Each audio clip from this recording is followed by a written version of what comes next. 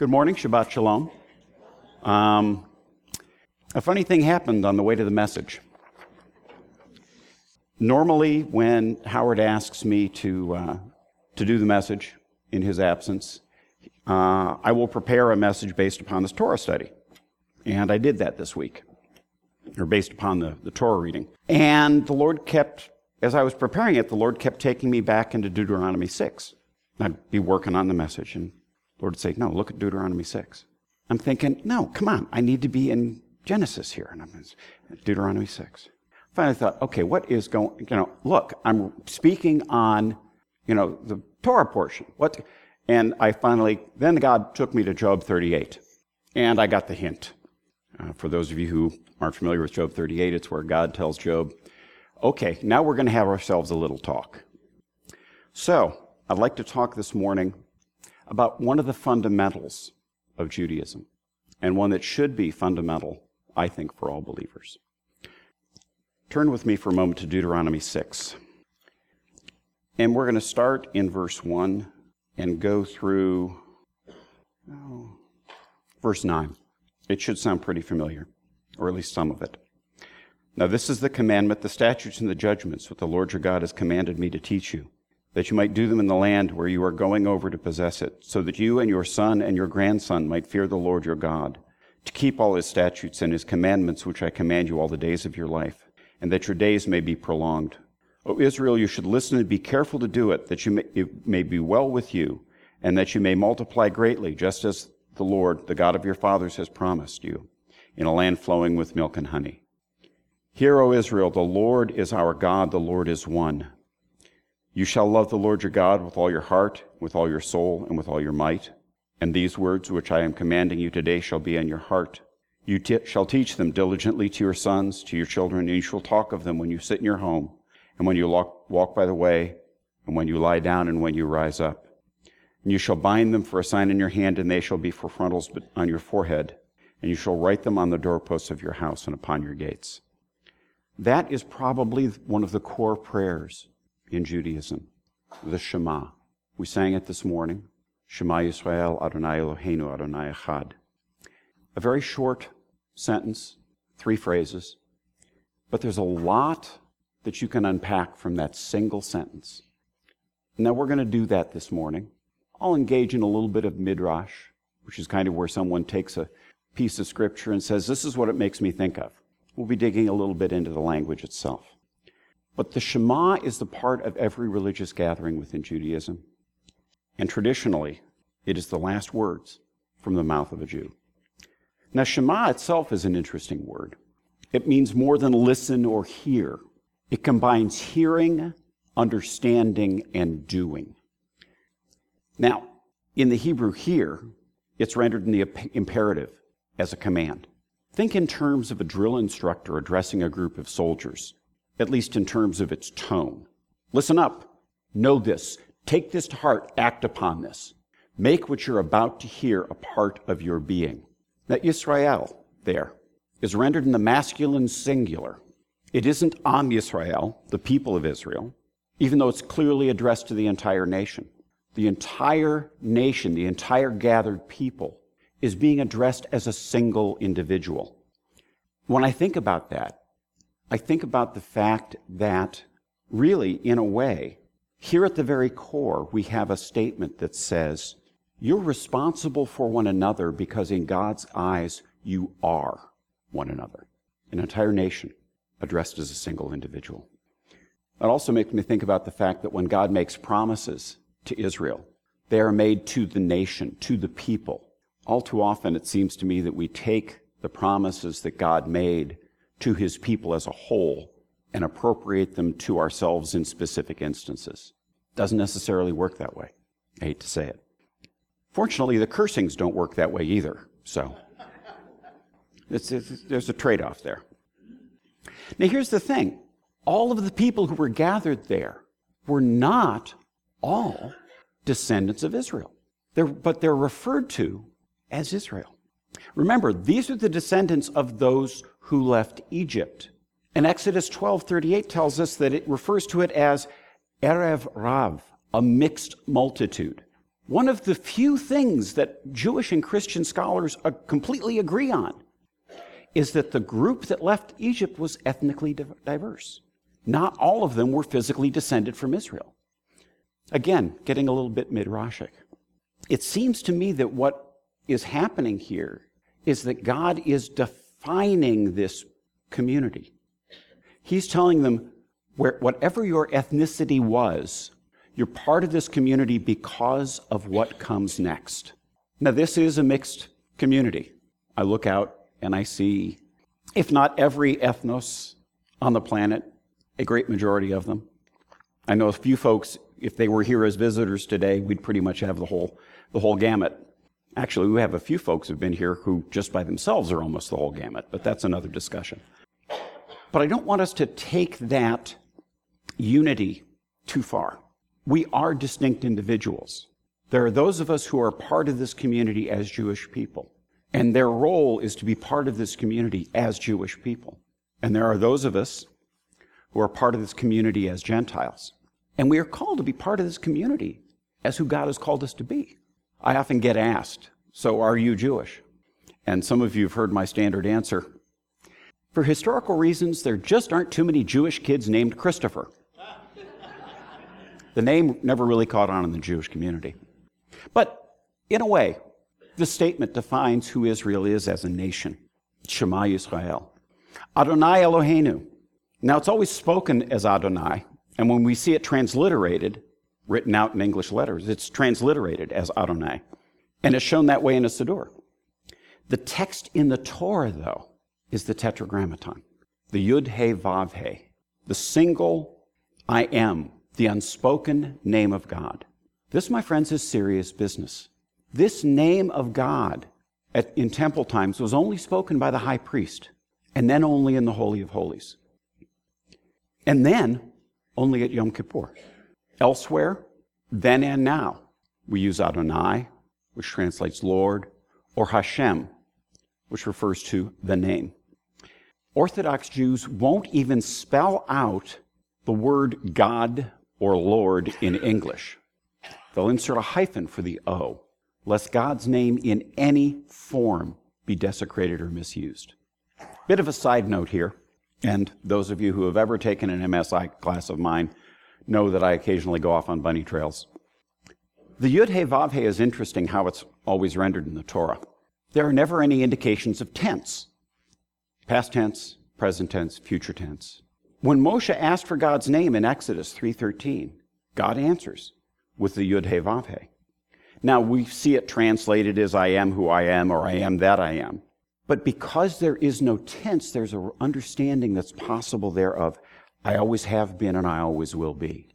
Or what I was to your fathers, I will be to your descendants. Or I am the eternal one, without beginning or end, and nobody caused me. God doesn't say things lightly.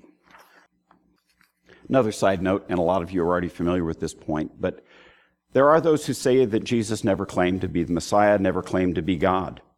Well, take a look at John's Gospel. Every place that he says, I am.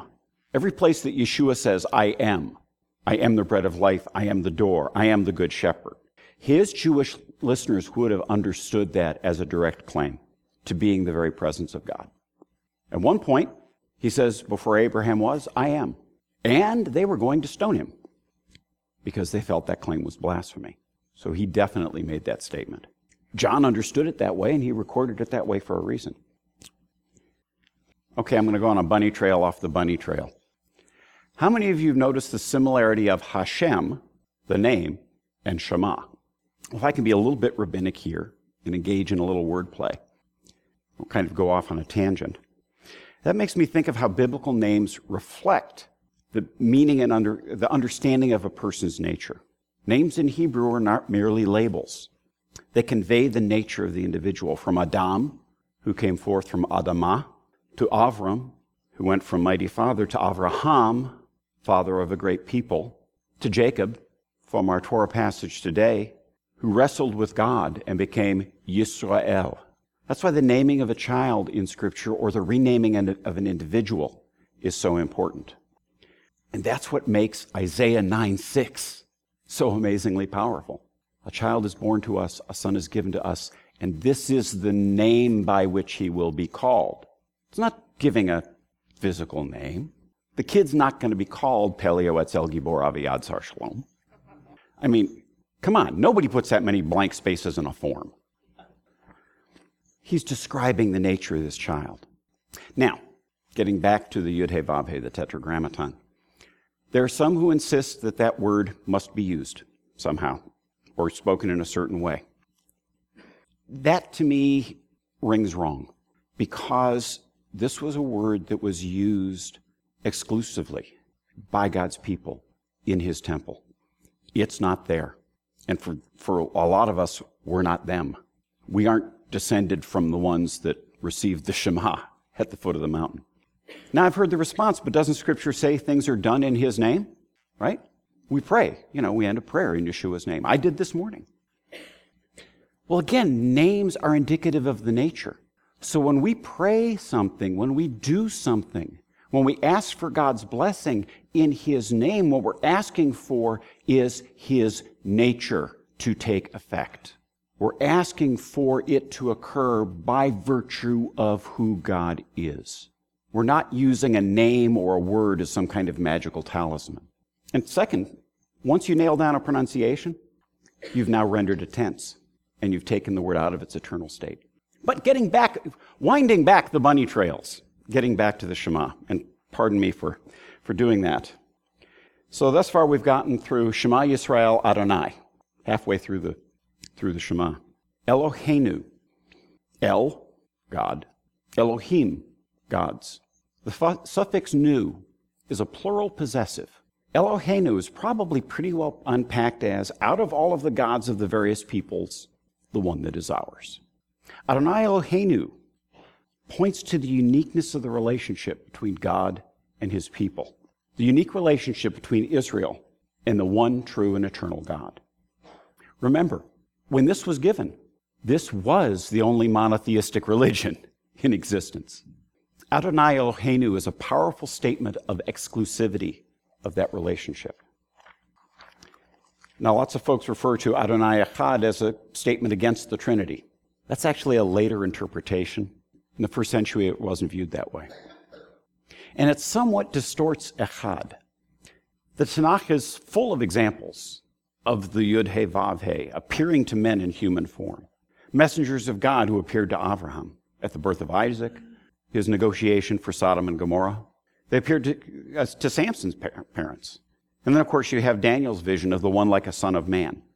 In that day, a messenger wasn't just an errand boy. Communications aren't that instant. When you send a messenger to do something in the ancient period, that person goes with full decision-making and negotiation authority. They have to, because they can't grab a cell phone and call back to the boss. A messenger is the immediate presence of the one who sent the message. That changed understanding comes in part of Echad, comes from Moses Maimonides, Rambam, Rabbi Moshe ben Maimon, who was a rabbi in the Middle Ages who, I think in response to the claims of the early church, wrote what is recorded in the Gemara, Sanhedrin 10, as his 13 articles of faith. And he wrote of God, Hu Yahid and Eino Guf. Hu Yahid refers to an absolute singularity. Eino Guf is an absolute statement that God has no form, never has had, never taken corporeal form in any manner.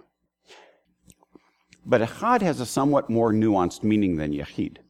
For example, a husband and wife are referred to as Echad, emphasizing that a marriage is a unique union of two individuals. A family is similarly Echad. A congregation would be referred to as Echad. Now, it's not that Echad means a composite unity. I've heard people say that, and that's not quite it. What it does speak of is the uniqueness of the composite, the uniqueness of what is being spoken of. When a marriage is Echad, it is one man and one woman consecrated to each other. All others are outside of that unique relationship, no matter how close they may be to it.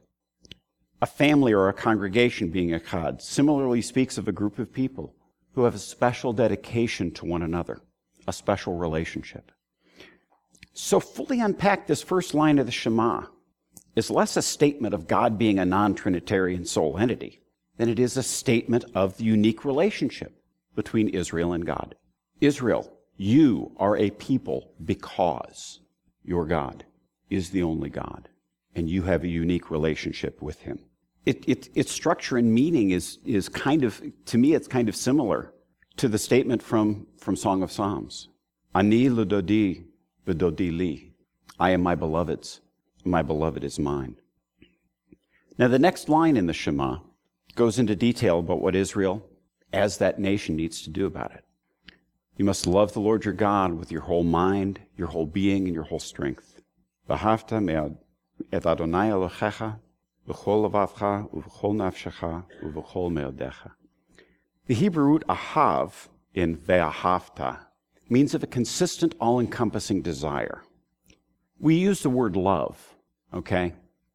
But this is closer to the desire for air or water or food or companionship.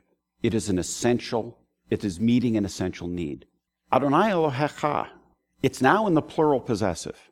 It's not Adonai Eloheinu this time, it's Adonai Elocha. You know those glottal fricatives are really tough when your mouth is dry? That plural possessive addresses each individual in that first composite unity. So the things that follow are the responsibility of each individual in that community. The nation loves God with their whole heart, soul, and strength because each individual does. Now the Hebrew words lavav, nefesh, and ma'od, there's some degree of overlap in their semantic ranges. And I wish Henry was here to hear me use semantic range. He loves that. But lavav is mind, heart, will, soul, understanding, knowledge, thinking, reflection, memory, inclination, resolution, determination of your will, conscience, and conscience as both the seat of emotions and passions and as the seat of courage. Nefesh, soul, life, creature, person, appetite, mind, a living entity, desire, emotion, passion. Meod, I love meod. With all your might, with all your force, with all your abundance. Henry likes to translate it, all your muchness, exceedingly. Meod is flat out, pedal to the metal. Those of you who are old trained folks, highballing.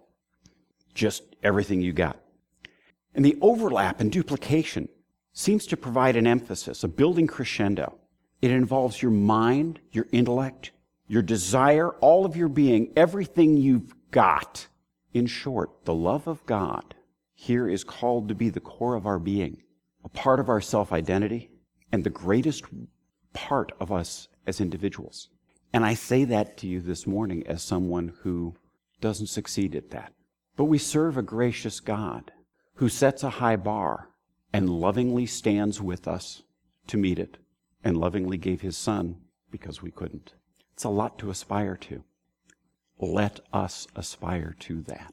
Let us aspire to keep these words in our minds, to teach them to our children, to speak of them in our homes, to speak of them when we travel, when we're at work, when we're on the way, to make them a part of our thoughts as much as if they were tied to our heads, and a part of what we do as much as if it was the words themselves were tied to our hands.